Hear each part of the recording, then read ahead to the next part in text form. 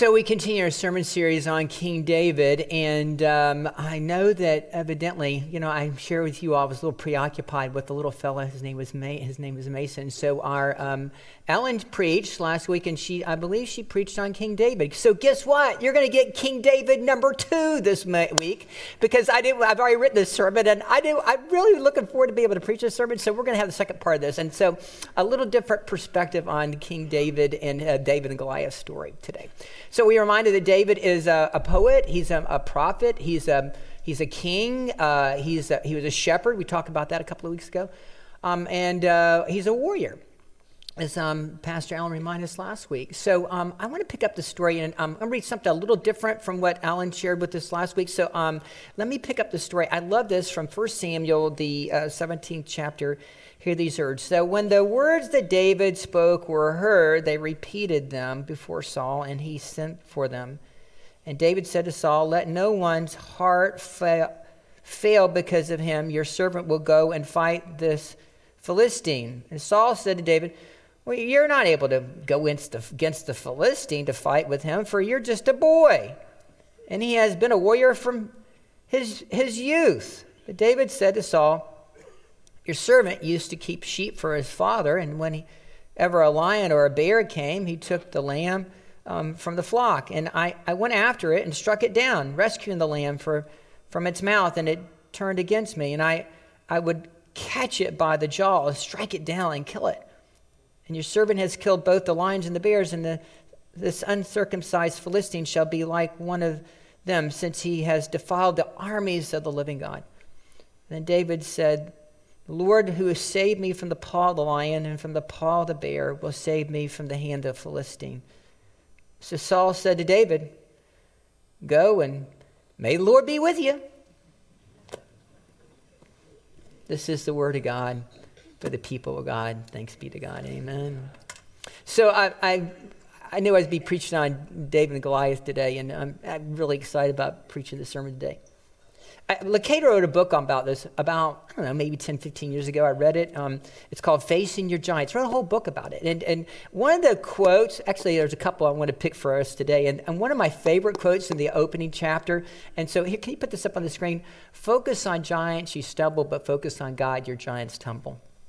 I like that. Can you say it with me? "Focus on giants, you stumble, but focus on God, your giants tumble." I just love that. It's just so simple, but it's great theology, isn't it?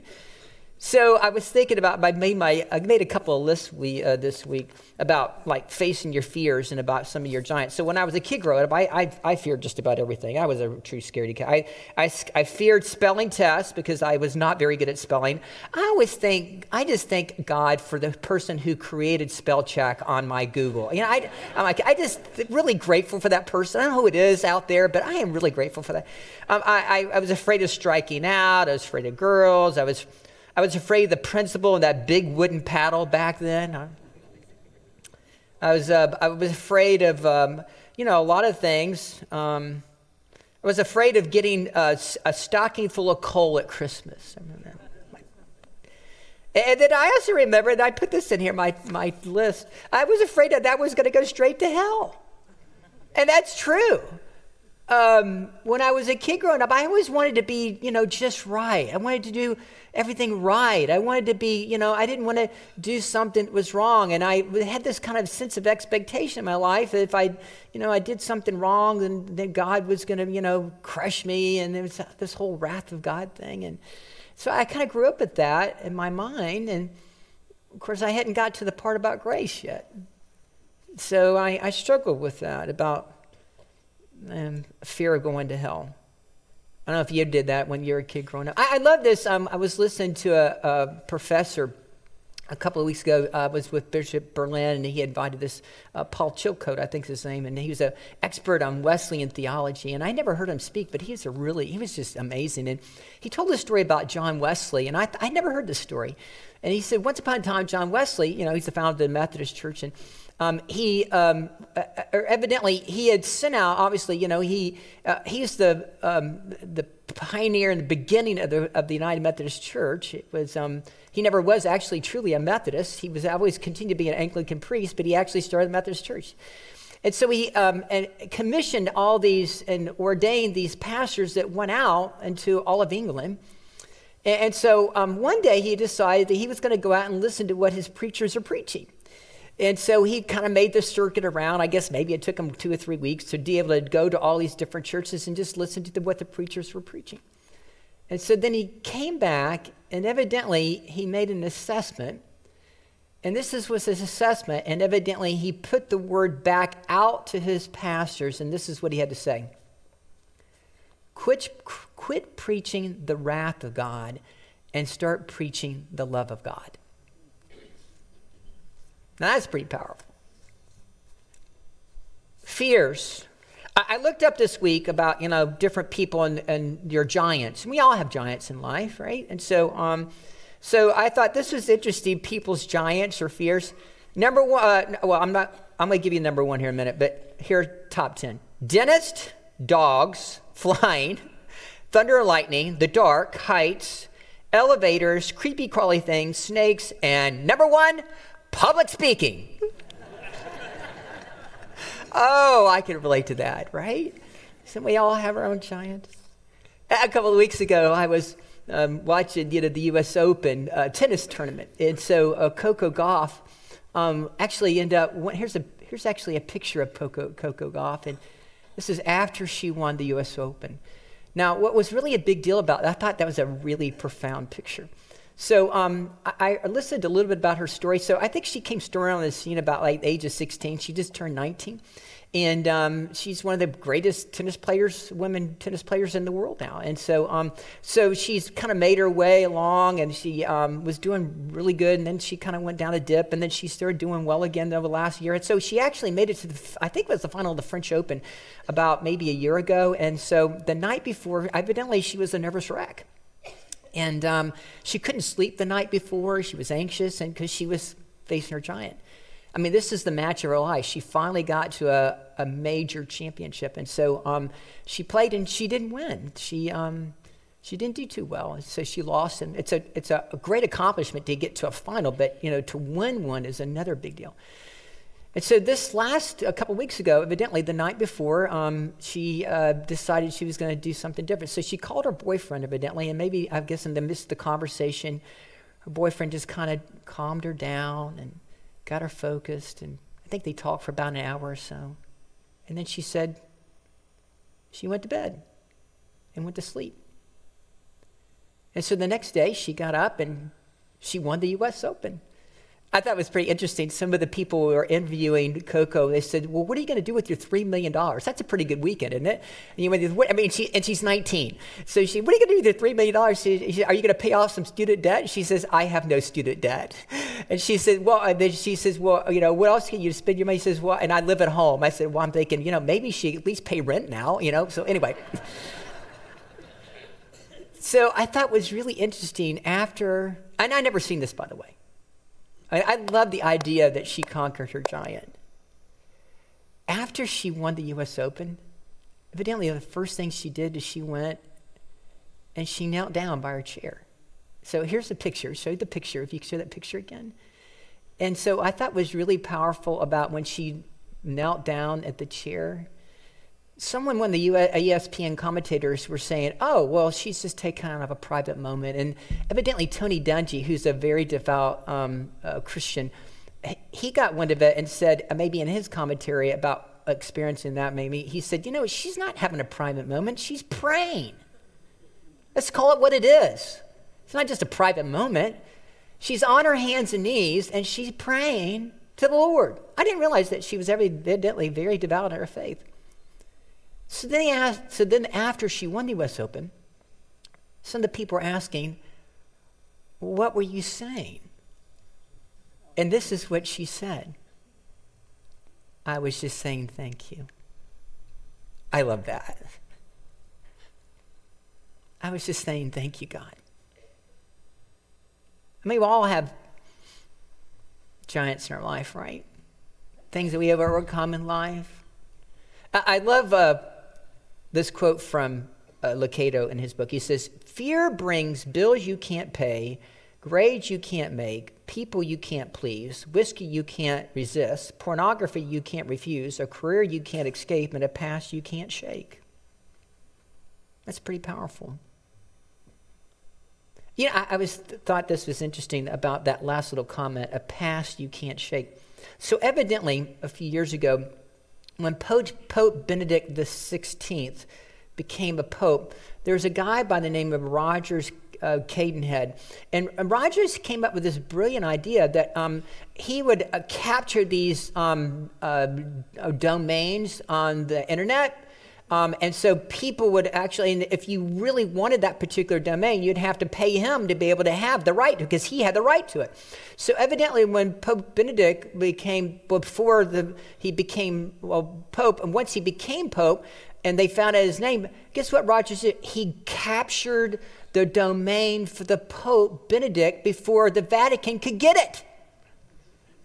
So the Vatican's got a problem because they need PopeBenedict16.com because the Pope's the Pope.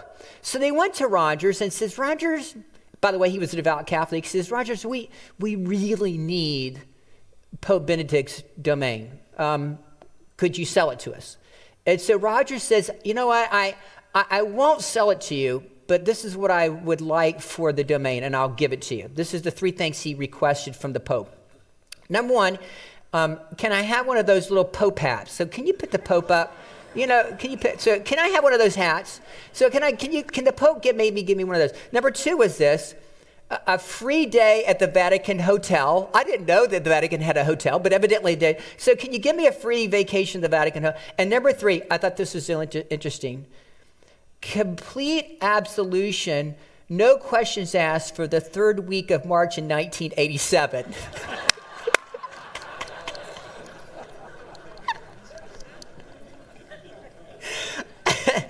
And it just goes back to Lucado's quote, a past you just can't shake, right? So don't we all sometimes have to face our giants? So I know that Ellen last week, she in her message of David and Goliath, she shared with you all about bullies, I think, and she shared with that Back to the Future video. So let me show you my little video clip. This actually came from this is a little bit more biblical.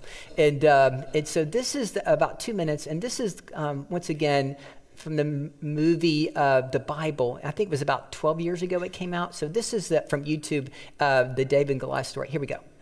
Yay! You know, I love a story. That is a 3,000-year-old story, and we're still talking about today. It's an epic story, isn't it? It's so powerful. Love the idea that, this little shepherd boy could take out the big guy. It's a classic underdog story. I love it. I think that's one of the reasons why we love this story is because we find ourselves pulling for the underdog. It's an amazing story. You know, I thought it was actually interesting. I found this on the internet. I found this last week. I didn't realize this, but where this all actually, there's a place in the Holy Land. It's actually happened. And so can you show this picture? This is the valley where this actually happened in the Holy Land. And then can you put that next slide up? And so it's called the Valley of Elah. And you can see Bethlehem's off to the left, and you have Saul's camp there. And then you got the place of the battle, like in between the Philistine camp off to the right-hand side.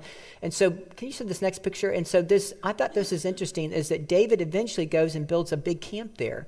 He actually builds a kind of a fortress, which shows later in his life his accomplishment, and to be able to strategically show the world how powerful he really was. So he rises up from being this little shepherd boy to the great ranks of being this great king.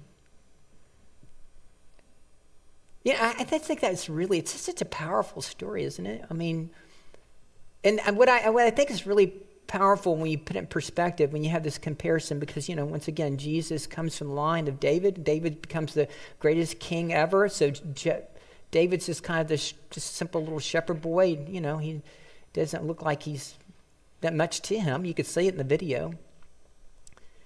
And yet, he rises up to become this great king.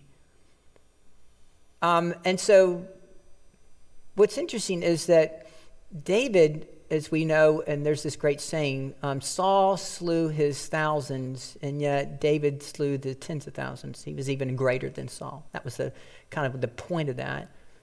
But David he ends up being quite the militant king. He rises up being just a shepherd boy. But then, of course, we have Jesus, who ends up being a giant himself. And what I mean by a giant is that not giant in stature, but becomes this great King of Kings that is different from the David king. He is the Lamb of God. And you have this kind of comparison when you look at what we have, the greatest king in the Old Testament, and then you got the greatest king in the New Testament, but they're two very different, unique kings. I love this story. I just think it's so powerful about the story. And when I look at this story, I think that there's always something that we can learn. I mean, first thing I noticed about that video is that there's actually three key characters in the story, right? You got Saul, who seems to be fearful. You got David, who is faithful. And you got Goliath, who was boastful. I just made that up. I thought that was pretty good, right? But that's true. I mean, he was so arrogant. You saw in the video that and the movie producers of Hollywood, they actually, when he looked at, little shepherd boy David, he just took his helmet off, right? Which exposed his head. I thought was also interesting when in Lucado's book, he said that maybe he didn't take his hat off, but he laughed so hard, it shifted his helmet and exposed his forehead. I never thought about that either. So you have this very powerful story. And so I think it's powerful is because when you look at the original part and you watch the videos, they were all laughing. There's different parts of this story. They were laughing at David. Matter of fact, Saul, I just read because they said, Saul, he tried to put armor on David. And David said, I can't do this in the armor. And, he says, and so Saul is trying to convince him, tried to help him. And he says, no, I can't do that. And he says, well, suit yourself. And, it's everybody, even his own kin, his if you go back and read the story, his brothers actually said, what are you doing out here? His dad had sent him out to be able to go feed his brothers. And so he ends up in the middle of the story. And he's just kind of an innocent bystanders. And yet David is willing to take charge. And it's almost like he's the laughing stock in the whole story. And yet he ends up becoming this hero in the story. So you got Saul, who's afraid, who's fearful. You got David, who's faithful. And you got Goliath, who's boastful. And what I think is really interesting about when you put this part of the story is that a lot of times when you look and you first walk on the scene is all the people on the children of Israel side, they all thought they were dead ducks. We can't take up the big boy. The only one who actually thought that he could was actually evidently, because Saul didn't think he'd do it. He didn't think he would actually had any chance of winning. And yet David's wanted to step up to the plate. And we all have to face our giants at different places in life. And what's interesting is that we all have different giants. And so, for example, what happens with me, and I'm just being transparent, is, I've shared with you all, sometimes I end up waking up at 3:06 in the morning. I don't know why it's 3:06, but I just wake up. Does anybody else wake up at 3:06 besides me? And so what happens at 3:06, and I shared this with you before, is that I have a tendency, my mind starts spinning, and I can't shut it off. And so sometimes I just, I think and I try to pray and I kind of pray through it. And then sometimes I get fixated on something because I'm facing some kind of challenge in my life. And then all of a sudden I get a little fearful of it. And so let me tell you what happens with me, and maybe it happens to you. By 3:36, I have made a mountain out of I made a mountain out of a molehill, right? All of a sudden I've made something so much small, but then I make it so much bigger than it really should be, and then all of a sudden I become fearful of it. I've gone from something over here that's just kind of small, and then I made it this huge thing. And then it's everything, all of a sudden the world's coming apart. And the sky's falling. I did that this morning on my run. I'm not running. Do you know it was a beautiful morning? I know I saw a beautiful sunrise. I'm just kind of doing my little loop. My own business. There was nobody out this morning except me. But then I'm thinking, running through my head. And I had this thing in my head. And by the time I got to the end of my run, everything is falling apart. And then I have to really kind of catch myself from time to time. And this is what the Lord said. Harold, When have I ever failed you? Well, I suppose never, Lord, but. Nope, don't but. No, there's any buts, Harold. Honestly, I did this morning. So, does that ever happen to anybody else besides me?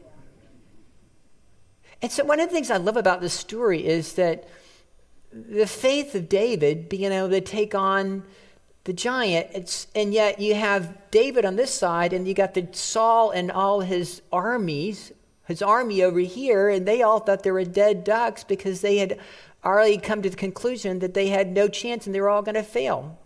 The world's coming in. They're all going to die.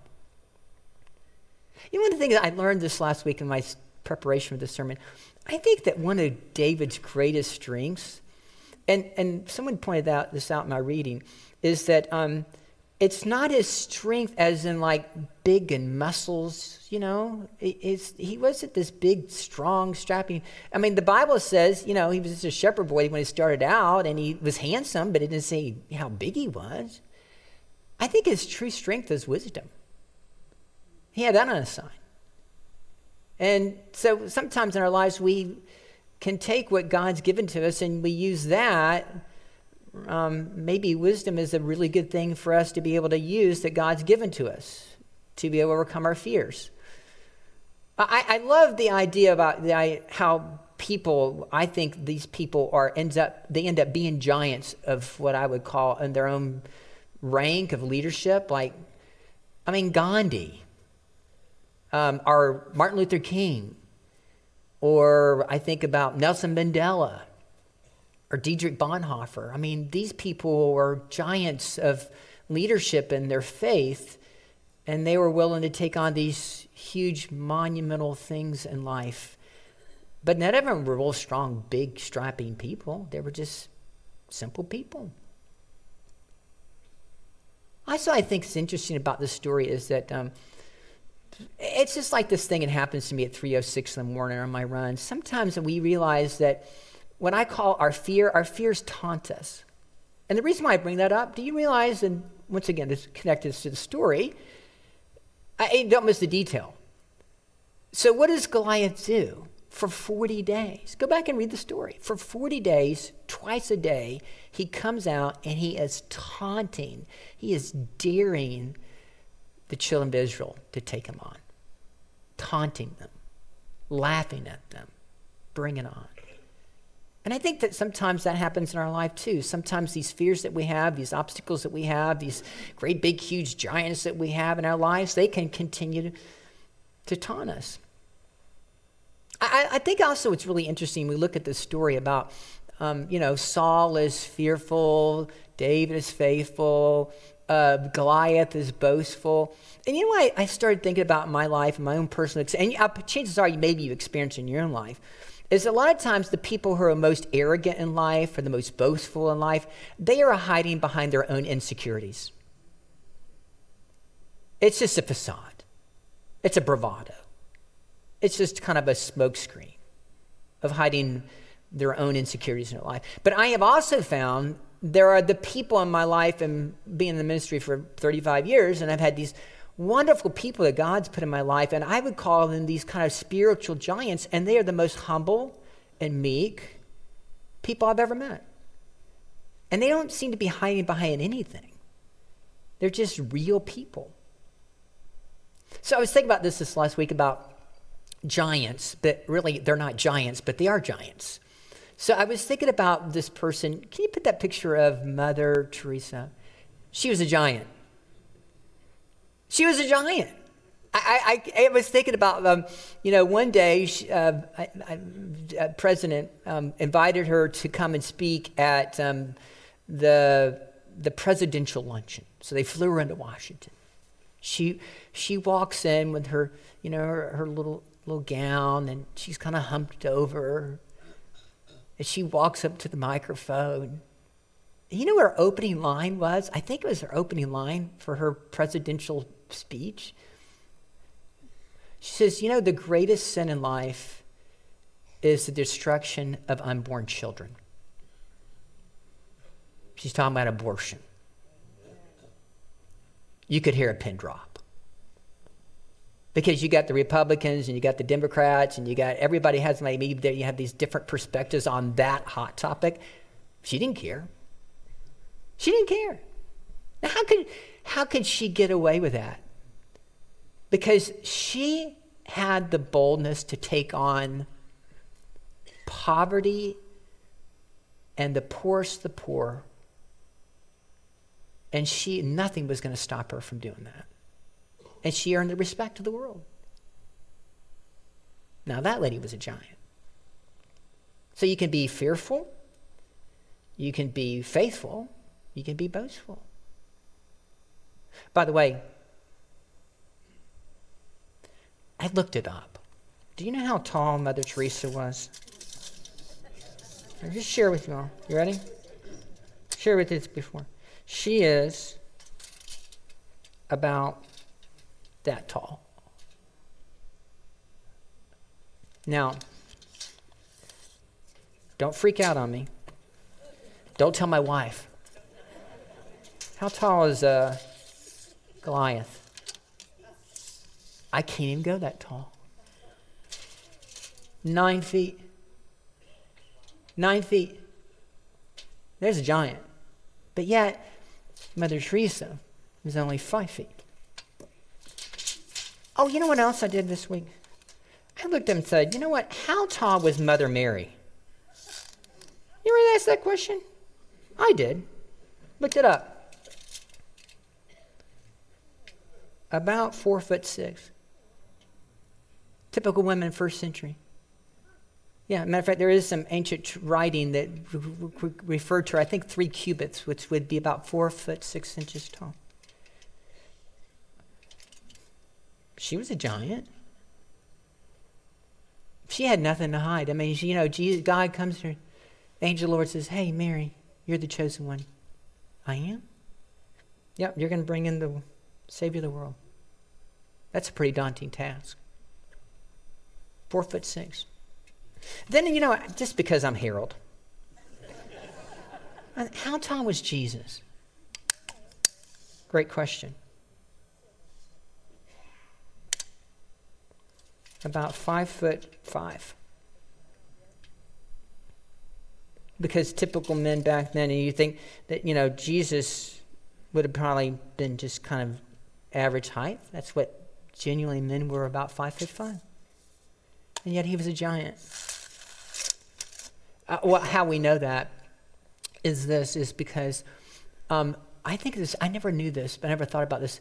When Judas betrayed Jesus with a kiss, if you go back and I think it's in Gospel of Mark, they said, well, basically, how will we know which one's Jesus? And he says, well, the one that I go and kiss, you'll know who he is. In other words, if you look at that story, is that Judas didn't say, oh, by the way, he's the one who's 6'2". He had to point Jesus out, which meant that if all the guys from Galilee were all about the same height, about 5'5", then Jesus would have been about the same height. Makes sense, doesn't it? And yet Jesus was giant. I place my faith, all my faith, in Jesus, who is a gentle giant. Behold the Lamb of God who come to take away the sins of the world. Saul, well, he slew his thousands, but David slew his tens of thousands. Wow. Amazing. So I close with this. I'm going to share with you 5 little things before we close today. 5 little tidbits of information about life. And here are my 5 little... And by the way, I have these little stones up here. These people given to me. I want you to know something. I think last week Ellen talked about 5 different perspectives about what these stones represent. So let me just share with you all real quick. Why? Let me ask you this. Why did David pick up 5 stones? By the way, the stones are smooth because they would fly through the air. They're more aerodynamic. Why would David pick up 5 stones? And the reason why I learned theologically is because evidently Goliath tradition says that you find a little bit of information later in the Old Testament that he had 4 brothers. So he needed 5 stones, 1 for each. Just a thought. So here are the 5 little thoughts. We can focus on defeat or we can focus on opportunity. I think that's important because I just, it's interesting. I mentioned Grief Share just a few minutes ago. I had a really wonderful conversation with a really good friend of mine who's involved with Grief Share. And when her husband died, when I first came here, she was devastated. And yet she could have curled up in a ball and been completely defeated. But she took that tragedy and turned it into something very positive. And now she just continues to work with people who are dealing with grief in their life and using that because she's gone through something and now they're going through it. And because she's gone through it, she has a deeper connection with other people. I love that. So we can focus on defeat or we can focus on opportunity. Number 2 is we can stick to what we know or listen to all the noise. Because let me tell you something, there's always a naysayer out there. Can I amen on that? I thought, this is a classic illustration. When some of my friends came to me and says, Pastor, hey, Harold, we really want to buy this building and we want to build this thing. We're going to call it Bargains and Blessings. And they took me down there and saw the building. I'm thinking, we're going to buy this dump? Really? What? Oh, yeah. And then other people, when we finally got it all, started getting it all together. And so I had some people come in, well, this isn't going to work. This is going to be a train wreck, blah, blah, blah, blah, blah. And you know what? They were wrong. We didn't listen to the naysayers. So we can stick to what we know or listen to the noise. Number 3 is this. I think this is we can depend merely on our strength or we can draw upon God's power. And so I love about what the detail in this. When David shows up, everybody else is talking about the giant. The only person that starts talking about God is David. Matter of fact, Lucado points this out, it's like a 9-to-2 ratio.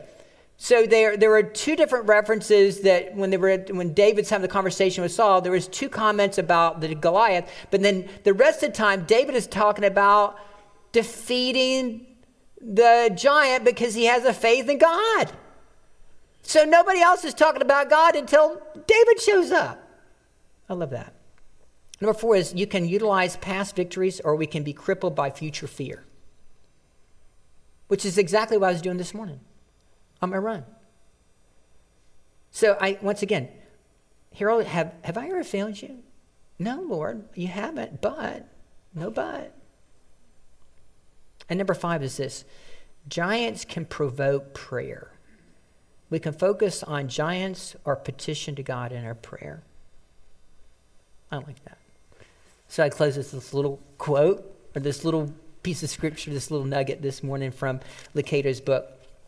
He's talking about, once again, you have the story before the story. So David has slayed the Goliath. Saul, and we'll get into this in the next week or two, that, Saul gets very jealous of David. Saul wants to kill David. David's on the run, and he ends up in caves and hiding out. And so we find this little nugget here. This is David reflecting upon, in a psalm about being on the run, being a fugitive. Psalm 57.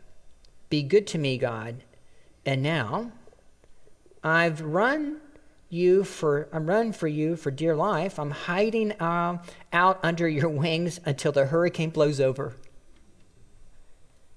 I'll call out to high God, the God that holds me together.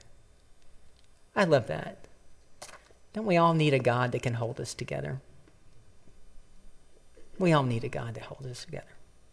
So I showed you a picture of my little grandson at the very beginning of this service.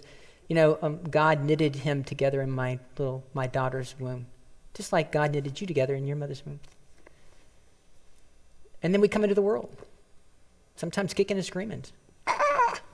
Right? But someday my little grandson's going to wake up, and he's going to realize that he needs Jesus Christ to help him hold it all together. Just like his grandpappy need to be reminded of that at the age of 60 when he's running his little loop this morning watching the sun come up. Harold, when's the last time I really failed you?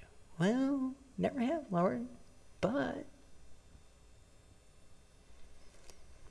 no buts.